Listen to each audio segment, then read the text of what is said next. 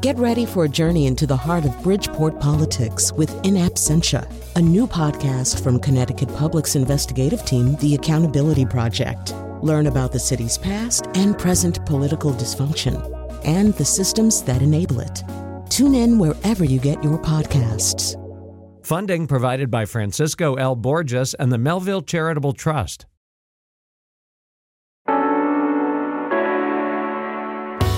This is Where We Live. I'm Lucy Nalpathanchel. Coming up, debate has been reignited in Connecticut over whether certain voter information should be accessible to anyone after the President's Voter Fraud Commission asked for all 50 states to voluntarily hand over the information.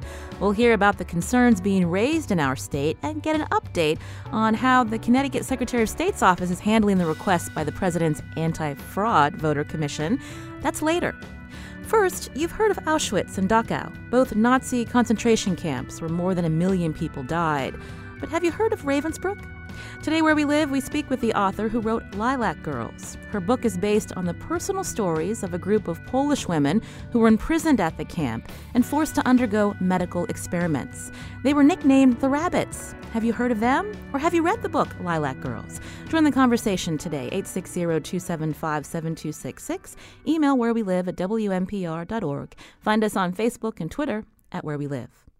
Now, this World War II story has a Connecticut connection. To tell us more, we're joined now in studio by author Martha Hall Kelly. Martha, welcome to Where We Live. Thanks, Lucy. I mentioned your novel, Lilac Girls. It came out last year? Yes, in hardcover, and it just came out in paperback a couple months ago.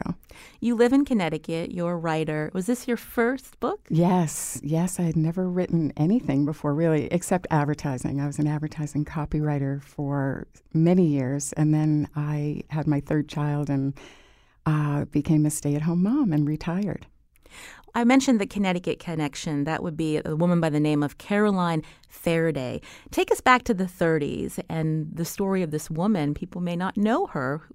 Tell us about her. Oh, she was incredible. I discovered her story one gray Mother's Day when I went up to the Bellamy Faraday house in Bethlehem, Connecticut. I drove up from my home. I was living in Fairfield, Connecticut at the time. And I discovered Caroline, and I couldn't get her out of my head. She was a philanthropist, a former Broadway actress, and a very wealthy woman that gave up everything to work for this cause of bringing the rabbits to America. She was a Francophile, a New York socialite. The summers she spent time, and you mentioned the Bellamy Faraday house. That's in Bethlehem, Connecticut. We're going to learn more about that house. It's become a Connecticut landmark later in the show. But tell us about her upbringing in Connecticut. Did she spend many of her summers here? She did. Her father, sadly, died when she was 11, and she and her mother spent their summers up in Bethlehem working on their garden. And they collected specimen lilacs from all over the world. And that's why I went up to the house to see the lilacs. And it was not disappointing. But I came for the lilacs, but I came away with her story. And I started going up there to work in the archives. She has 3 archives, one in Paris and one in Washington, D.C. at the Holocaust Museum. And the third one is at the house. So I started going up there to research her. She's American. Why did she have such an affinity for France? I understand she volunteered at the French consulate during World War II. She did, and she and her mother used to spend August in Paris at their apartment there. And so she had a lot of French friends. And that's how she found out about the rabbits. After the war, some of her French friends that had been incarcerated at Ravensbrück knew these Polish Catholic women that had been operated on, and they told Caroline about them and how they were suffering behind the Iron Curtain. And Caroline reached out to them, and it was not an easy task, but she ended up bringing them to the United States for rehabilitation and a fabulous trip across the country. What did you know about Ravensbrück concentration camp? This was outside Berlin. Again, I mentioned in the intro, we hear about Auschwitz and Dachau, but Ravensbrück was primarily for women. It was. It was the only female camp in the Third Reich, and the only major one. And I didn't know anything about it either until I started researching in Caroline's archives. And then I was just fascinated. She had done a lot of research, especially on the only all-female the only female doctor at the camp, Herta Oberhauser. And so I became interested in her by researching in Caroline's archives. These were women that were imprisoned. What did they do? They were Girl Scouts, sadly, back in Lublin, Poland. And they had joined the underground in Lublin, and the youngest was 14. And they did it for social reasons because their friends were doing it. They didn't realize that it was so dangerous. And so they were arrested and sent to Ravensbrück. They were Polish Catholic women, all of them. And so I, in researching them, went to Lublin and then took the same train route that the women were forced to take when they were arrested, from Warsaw to Berlin, and then from Berlin up to Fürstenberg to visit Ravensbrück. Because I felt I couldn't write about the story without actually seeing it. In your book, you focus on a particular woman who was imprisoned at Ravensbrück, Kasia. Tell us about how you formulated this character based on the research you did. And then you also mentioned this doctor who worked for the Third Reich, Herta. I based Kasia. There are three characters. There's Caroline, and then Herta Oberhauser, who's the doctor at the camp that helped perform the experiments, and then Kasia Kuzmarek is a composite character of all the different rabbits. There are 72 of them, and but she's also based mainly on Nina Avanska, a real prisoner who wrote some secret letters that I found out about. I can't say too much about it because it's a spoiler for the book, but I loved the story of Nina Avanska and her sister Christina, who was a doctor when she was arrested as well. So I thought it was fascinating that a doctor would be operated on and how she would see that situation. But it was fascinating to write from all three different points of view. Why did you decide to tell the story in this way, based on a true story, but written as fiction? You know, it just kind of happened. I had never written a novel before. I met a book editor one day and told her the story, and she said, "This is a novel, you should write it. All I need is a chapter." And I moved to Atlanta and had no friends. And it all just kind of came out one day when I had a Starbucks caffeinated latte by mistake. It all just came out. So I didn't really think about it that much. I'm embarrassed to say. It all just kind of came out. This is Where We Live. In studio with me is as author of Lilac Girls, Martha Hall Kelly. She lives in Connecticut. She wrote this book last year, but it's based on a socialite who lived in Connecticut, Caroline Faraday, and how she helped many women. I think about 35 of them. We'll learn more about that journey they took to the U.S. They were experimented on by the Nazis during World War II at the Ravensbrück concentration camp. We mentioned that they were nicknamed the Rabbits, but tell us specifically what kind of experiments that they went through. They were chosen by Himmler to have experiments done to their legs. They were opened up surgically, and glass and bacterial cultures and dirt were put into their wounds, and they were sewn back up to test the efficacy of sulfa drugs. A lieutenant of Hitler's had been killed and died from gas gangrene, and the doctors at the camp were trying to prove to Hitler that the treatment that this lieutenant received, because he didn't get sulfa drugs, was the correct treatment. So they used these women as their laboratory animals. So their legs were opened up. Sometimes their bones were removed. Yes. It's just so horrible. A lot of them died from the experiments because from tetanus and gas gangrene, but the ones that survived hopped around the camp because their legs had been so terribly mistreated, and that's why the Nazis nicknamed them the Rabbits. We're going to learn more about how some of them survived coming up with a documentarian who's working on a film about the women at Ravensbrück. But I wanted to learn more about, so Caroline worked again at the French consulate during the war. She heard about the Rabbits, and how did she get people to be behind this cause of helping these women? Well, she had heard that Norman Cousins, who was the editor of the Saturday Review, she had heard that he had helped a group of women come to this country called the Hiroshima Maidens, who were women suffering after the atom bomb. And she went to Norman Cousins at the Saturday Review and said, you need to help me with this, bringing these Polish Catholic women here from Lublin. They're suffering and they need medical attention. And he didn't believe her at first. And she left, and a very determined woman, Caroline. She came back the next day with photographs that her French friends had sent her of the women's legs, which are just horrific. And he believed her when he saw that, and he got behind it full bore. And both he and Caroline went to Warsaw and made sure that, they cut through the red tape and made sure they could come to the United States. They brought doctors with them to make sure the women were healthy enough for the journey. And, he became her partner, which is just wonderful. He wrote many wonderful articles in the Saturday Review about it. But it didn't stop there. Besides just getting some of these women here for medical treatment, she also worked to try to get reparations for these women from the German government? Yes. How difficult was that at the time? Really difficult, because Germany didn't recognize Poland as a country because, it was under Soviet Russia. So she worked with a lawyer named Ben Ferenc and eventually did get them reparations, which I think was one of the happiest moments of her life, because she had spent so much time with these women, and they had come to be like daughters to her. I mean, they called her their godmother, but they really were like daughters to her. It's a really fascinating story. Again, I mentioned you live in Connecticut, Martha. Do you think a lot of people know about Caroline Faraday and her role in helping these women?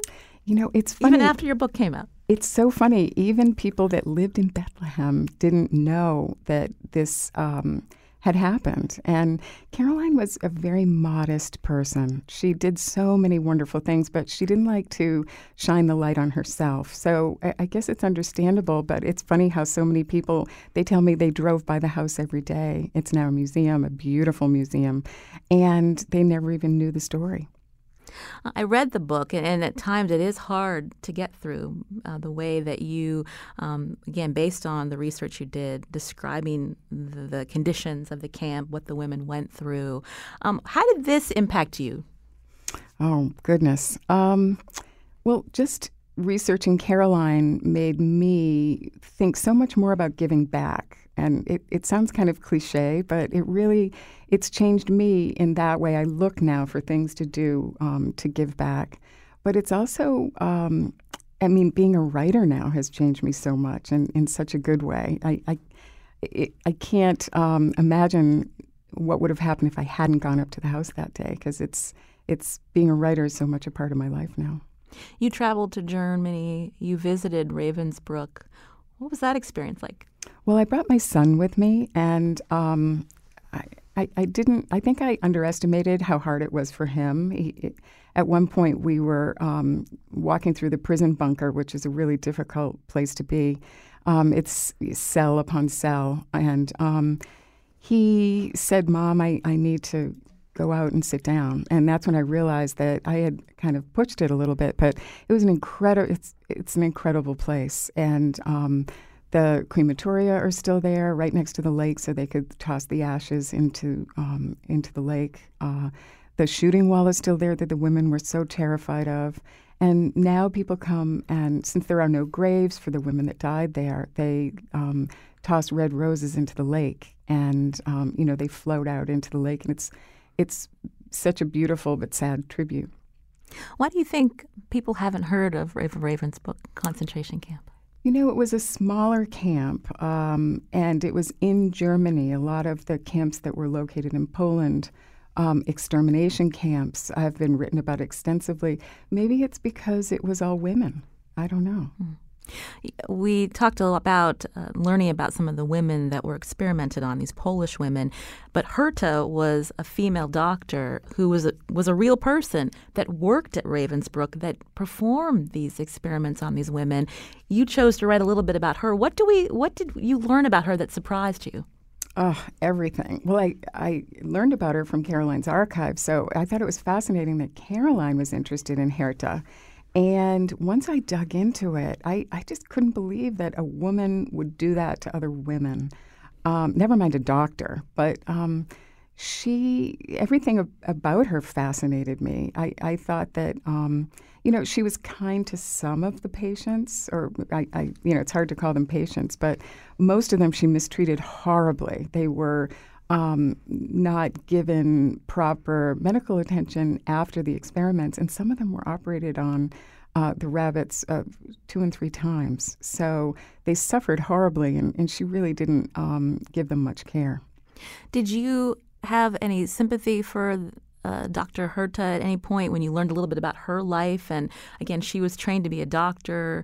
The role, even though she was a doctor, how the Nazis, how they viewed women and their role at home. Did you have any sympathy for her as you learned about her? Well, when I first wrote the book, and I got an agent, she told me, go back and rewrite Herta.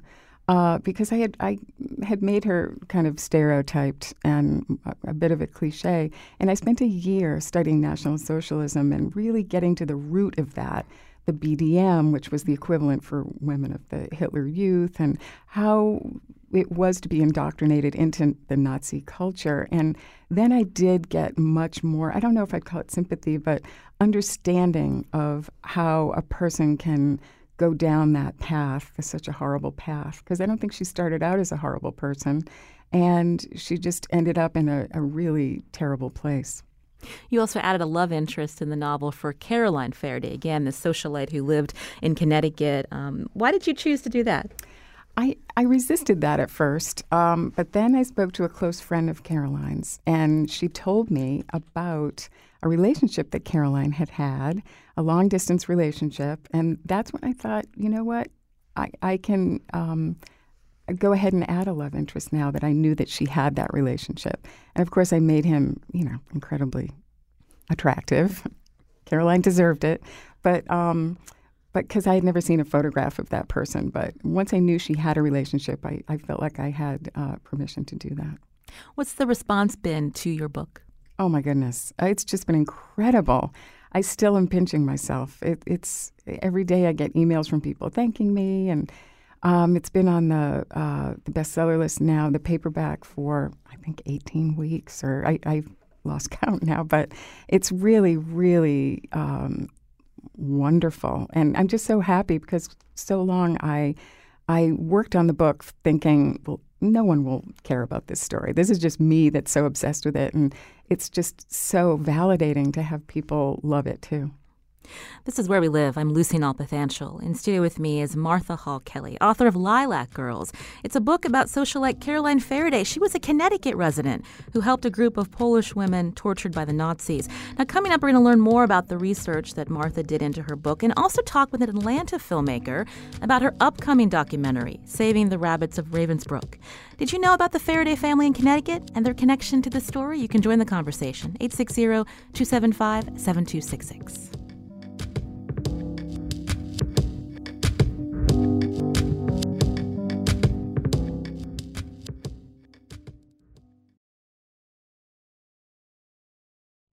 This is Where We Live. I'm Lucy Nalpathanchel. Today we're learning about the Connecticut connection to the story of some women held at Ravensbrück concentration camp during World War II.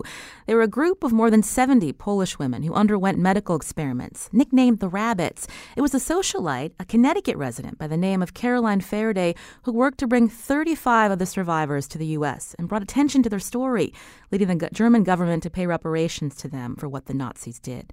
Their stories were the basis for a book released last year called Lilac Girls. I've been speaking with author Martha Hall Kelly, who's in the studio with me, also a Connecticut resident. And joining the conversation now is Stacey Fitzgerald. She's a producer and director of an upcoming documentary called Saving the Rabbits of Ravensbrück. Stacey, welcome to the show. Oh, thank you. Glad to be here. Tell us about your connection to this story. When did you first hear about it? I first heard about it. It's probably been, Martha, what do you think, 5 years ago, maybe, when we first met. And we actually met through our husbands, and we were at dinner, and we were talking, and I found out about Martha working on this novel. And when she told me the story about Caroline, about the rabbits, and about the amazing rescue that happened in the camp, I was I really couldn't get it out of my mind. I kept thinking about it. And also, I had a family connection. My great uncle had helped liberate a women's concentration camp and had told me about that in the past and asked that I speak up about what he had seen with his own two eyes. And so I think the interest was there, and then I was really blown away by this story of, not only the rabbits and Carolyn Faraday's role, but how the women in the camp themselves rallied around this group of injured women to save their lives. I asked Martha earlier why she thinks many people don't know about Ravensbrück concentration camp and about the story of these women nicknamed the Rabbits. Why do you think that is? I know maybe part of it was the fact that it was Ravensbrück fell in what became East Germany. And so access wasn't necessarily as, I guess, easy for folks to get to study. I think Martha also brings up a good point that, people were studying other camps. And I'm not sure that there was necessarily the interest before to study a women's concentration camp. As she said, it was a smaller camp, and it was all women. And I think that was probably part of it as well. Tell us about the research then that you undertook. You mentioned that this documentary is not just about the women, the rabbits, but the other women who worked to save them. Tell us about them. Yes, I thought, you'd imagine the conditions of a concentration camp, and when this rescue took place, it was February 1945, so right at the end of the war. And you'd think, finally, these women who were starving to death and sick would think, wow, finally light at the end of the tunnel. And yet the fact that they risked their lives or shared their bread with these young girls to save their life right there at the end, I was really struck by that. And so I did search for I read all the accounts that I could of anybody who had been part of the rescue, the women themselves who were saved. But I did find one of the women in the French resistance who was a very close friend of Nina Iwanska, one of the Polish women that Martha mentioned earlier. And she was part of the rescue herself. And I was able to go to Paris and interview her and ask her, why she and so many others, and was that true? Was it everybody in the camp? It was 20 different nations. Women were in there for all sorts of reasons. So maybe primarily most of them were political prisoners, meaning they were in some form of resistance against the Nazi regime, but they were criminals. There were people there because they were Jewish. There were all these different reasons. So how do you get all these women from different religions, different countries, different political beliefs to come together?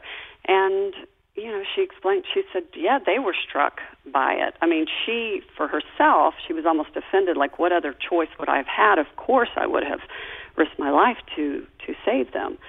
And she was with them there that final night as they thought they were going to be executed and as they were preparing to be executed. And then as this idea started to form, hey, why don't give in? You need to fight. We need to continue to resist. Let's try to figure out a way to hide you. And convince, a lot of the rabbits had to be convinced, that they should try to hide and try to live. Stacey, you interviewed some of the surviving rabbits. I just wanted to play a quick clip from your documentary, Saving the Rabbits of Ravensbrück. Here is a woman named Stasia. Bardzo wartościowy człowiek, narwany troszeczkę jak każdy wartościowy człowiek.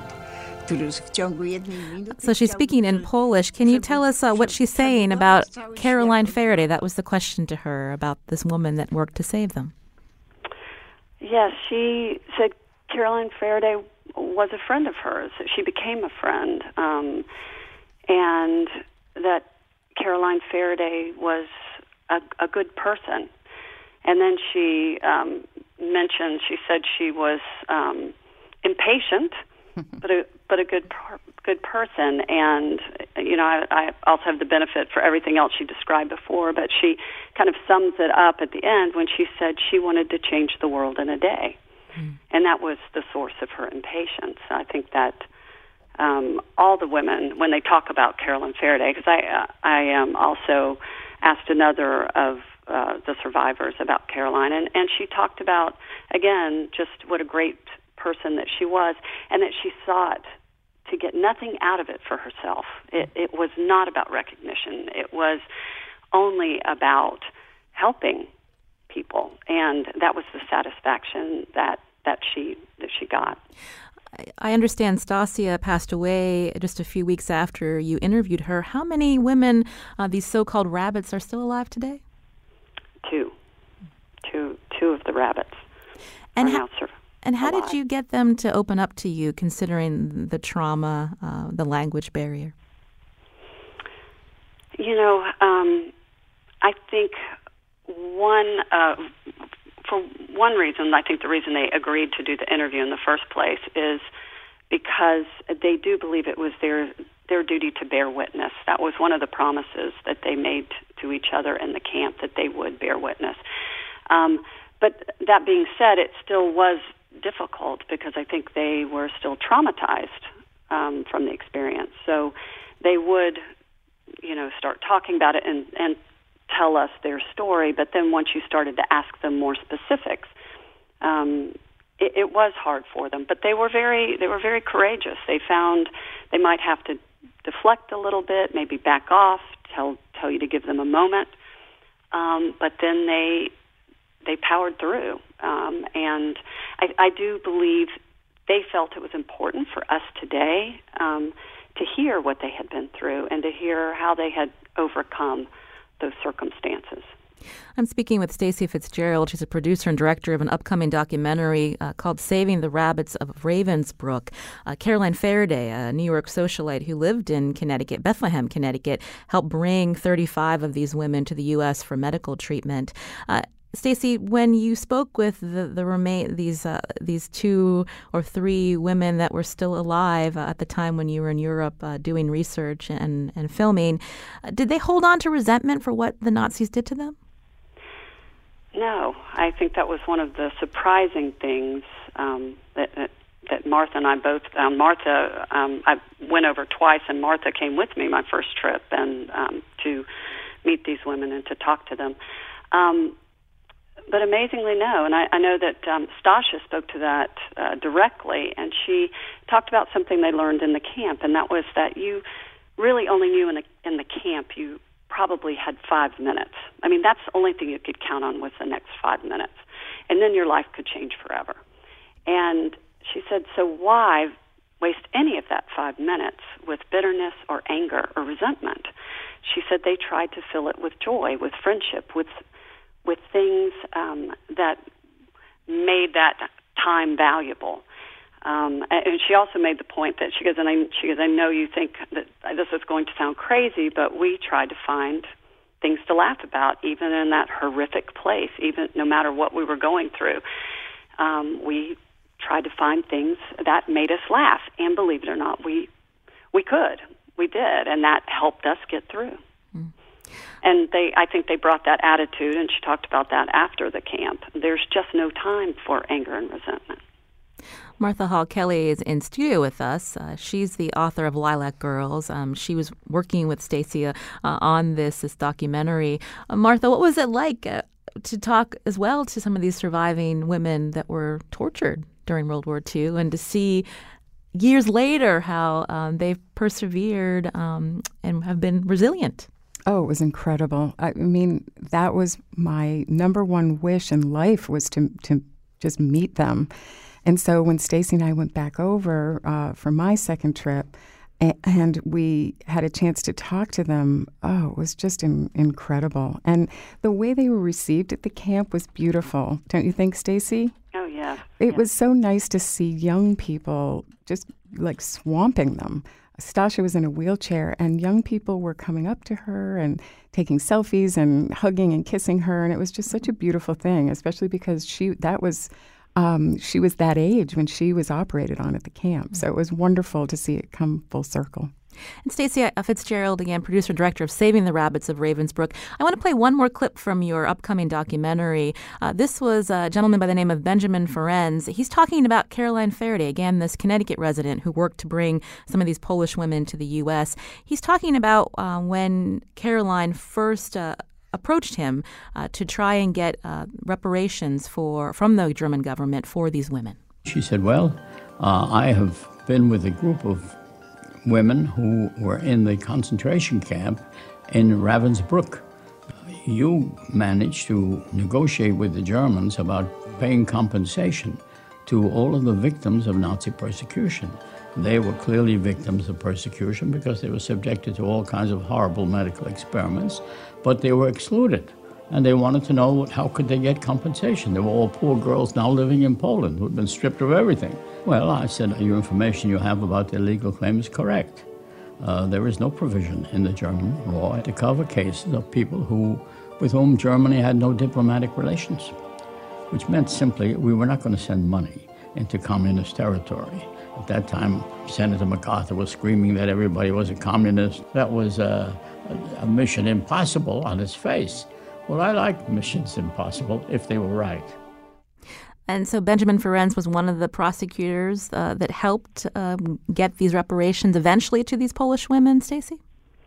Yes, Caroline Faraday, he said in another part of that conversation that people had said, he's the one you need to go talk to, and she talked to him about it. He took on the case, and not just he did have all of the connections with the German government, and he knew who to talk to, and I think he understood how to try to apply pressure. But he was also part of that pressure was a PR campaign that Norman Cousins then helped carry out. So the women came over for the medical treatments, but then they were able to take them around the country, and they took them to cities that might have had a lot of people of Polish background, and they were able to, as newspapers picked up this story and talked about these women, what they'd been through, and that the West German government wasn't taking any responsibility for it at all. It then put pressure on those congressmen that then had them send a letter to the diplomats, the West German diplomats here in this country, and it worked. They finally realized that it wasn't a financial matter, that this was a political issue, and it was doing horrific things to the reputation of the new West German government, and they needed to recognize what they had done to the women and pay them reparations. Stacey, quickly, when will your documentary be released? Hopefully next year. We've got the bulk of the filming done. We have a couple of follow-up interviews to do and some subject matter experts, and then we just work on finishing it and hopefully have it out next year. We've been talking about the role of a woman who lived in Connecticut, Caroline Faraday, in helping these Polish women, again, who were experimented on by the Nazis during World War II. Caroline Faraday's family home is now open to the public. I wanted to bring to the conversation Cheryl Hack, Executive Director of Connecticut Landmarks. Cheryl, welcome to Where We Live. Thank you so much, Lucy. We've been remarking about not many people know about Caroline Faraday. Tell us about where her home is in Connecticut. I understand Bethlehem, Connecticut. And what will people learn when they visit this home? Her home is right across from the Green in Bethlehem, Connecticut, where the Reverend Bellamy built it in 1754. And the Faraday family arrived in Bethlehem, and Martha had mentioned earlier, I think, to find a summer place to get out of the heat in New York. In 1912, they purchased the property, and they really developed beautiful gardens, as well as making some colonial revival changes to the house to accommodate their needs. Since Martha Hall Kelly's book has come out, again, Lilac Girls, have you seen interest in the Bellamy Faraday home grow, Cheryl? Oh, my goodness. People are so interested in stories and so interested in heroism. And as I think Stacy and Martha have so beautifully shared with listeners today. My goodness, Caroline was a social justice rock star. So we have seen many, many people coming to the property to learn more about her and to really enjoy the beautiful gardens and very peaceful setting that she created. We were remarking in the newsroom, Cheryl, many people may not know about the Ravensbrook rabbits. When someone visits this house, how are they told about this story? So there's the opportunity to view the house really through Caroline's eyes. So Caroline was very interested in Reverend Bellamy. He and acquired many of his family artifacts. So there's that piece in the house. But there are also many, many very special items of hers, like where she prayed, her Russian icons, the images of the Ravensbrook women who came back to and were brought to the property. So, we're really looking to present Caroline from the point of view of her broader work and her broader life that led up to this work. I understand Martha, again, she's the author of Lilac Girls. You're going to be giving a talk this weekend at the house. Tell us about that. Yes, I can't wait. This is the second event. We had one in June that sold out, so we're doing another one. And it's house tours, which is so wonderful. And I will be in Caroline's Playhouse signing books, like I did last time, which was so much fun to meet the readers. And then I'm just going to talk a little bit about the story and how I came to write it afterwards. And I think we're also showing Stacy's trailer, which is always a big hit. Well, I want to thank Cheryl Hack. She's the executive director of Connecticut Landmarks. The event that Martha was talking about, you can go to our website, WNPR.org/wherewelive. We'll also tweet out information, and registration is required, I believe, for that event. So, Cheryl, thank you so much for your time today. Thank you. www.ctlandmarks.org has all the ticket purchase information for Saturday. Thank you. And then also Stacy Fitzgerald, a producer and director of Saving the Rabbits of Ravensbrook. Stacy, thank you for joining us today. Oh, thank you. And I'll quickly go back to author Martha Hall Kelly in studio with me. Again, author of Lilac Girls. What are you working on next?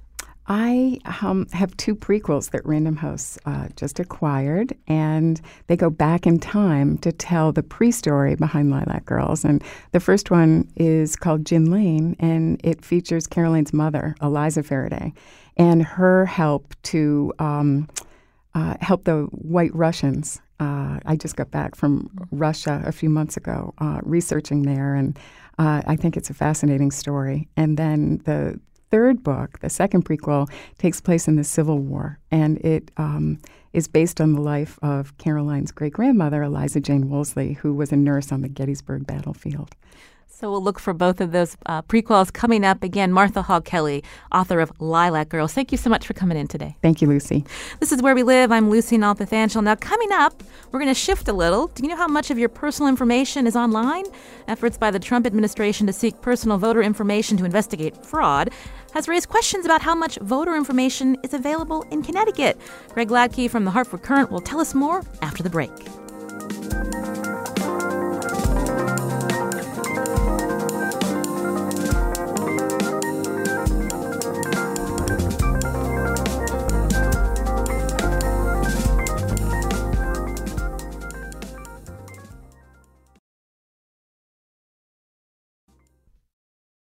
This is Where We Live. I'm Lucy Nalpathanchel. The Hartford Courant reported recently that some Connecticut lawmakers and election officials will renew efforts to restrict public release of some of the personal information on voters.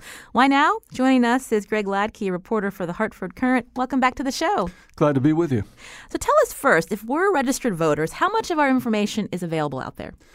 Almost everything that you put on the when you register to vote is public information right now. Your home address, your party affiliation, in some cases, if you supplied your telephone number, that's also there. Also, it will show you how often you have voted in recent elections.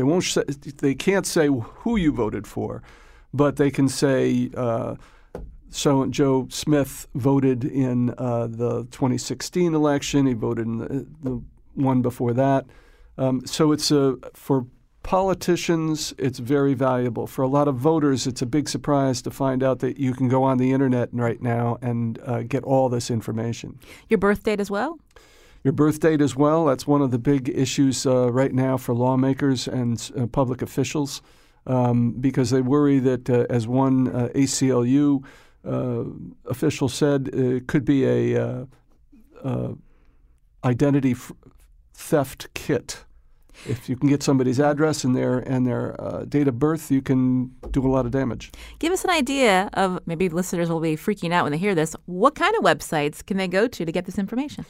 There's a website that has been put up by a gentleman in New Hampshire. He calls it a genealogical website, but his argument is that this is free public information. It should be free to everybody.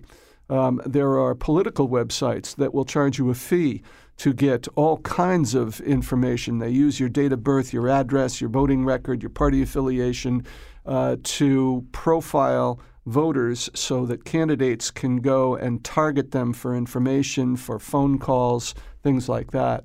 So you can also file a Freedom of Information request with the state and get this kind of information on people. And the idea is that you want to prevent voter fraud, that the government can look at a date of birth and make sure that Joe Smith from Bridgeport isn't the same Joe Smith who voted in Hartford. Mm-hmm. So that's the idea behind it. But there are some restrictions in Connecticut, but very few. Law enforcement officers can have their home addresses removed. Certain types of crime victims, sexual assault victims, people who are victims of stalkers can also apply to have their addresses kept secret. But there are other much broader restrictions in other states, and some of those lawmakers here would like to copy, I think. If an individual wanted to get their information off some of those websites you mentioned, can they just contact them and get them off, or no? They can. The New Hampshire website, they have a process for getting your name and your confidential information off the website. But it's involved, and you can't do it online. You have to send a letter, a certified letter, so that somebody else isn't withdrawing your information from that website. As far as the political websites, I'm not so sure. I did not contact them, so presumably you could ask them to keep it confidential. Now, this has been brought up before, but why now? Related to this Trump Commission? Yes. The request by the Kobach Commission, Trump's anti-voter fraud commission, is stirred up a lot of anxiety among voters. Connecticut Secretary of the State, Denise Merrill, the top election official here, said she's gotten hundreds of emails from voters saying, don't send my information to the Trump administration. Critics of Trump and his people, like Chris Kobach, the co-chairman of this commission, say that they're looking to suppress voter turnout, particularly for minorities. They deny that. They say this is only looking at voter fraud, but there is nothing to back up so far anywhere in the U.S. The Trump administration's claims that millions of people have been voting illegally in the U.S. Now, we reached out to Secretary of State Denise Merrill to join us, but because of a scheduling conflict, she couldn't. But walk us through again when this request came out from this commission, this anti-fraud, voter fraud commission under the Trump administration for this information. Connecticut, what was her response, and has that been walked back a little bit? It has been. Initially, she said she was very suspicious of the request for all this information. She wasn't going to supply and couldn't supply things like the last four digits of the people's voters' social security numbers, which was one of the things that the Kobach Commission suggested be supplied. But she also pointed out at the time that under Connecticut law, this is public information. If you file the proper request and you pay a fee, if you pay a $300 fee, you can get the entire state voter roll. Within a week, Denise Merrill walked that back, as you put it. saying she doesn't want to cooperate at all, that she hasn't had a formal request. But the truth is, according to Freedom of Information officials here in Connecticut, if they make a formal request right now under state law, she can't deny them that information.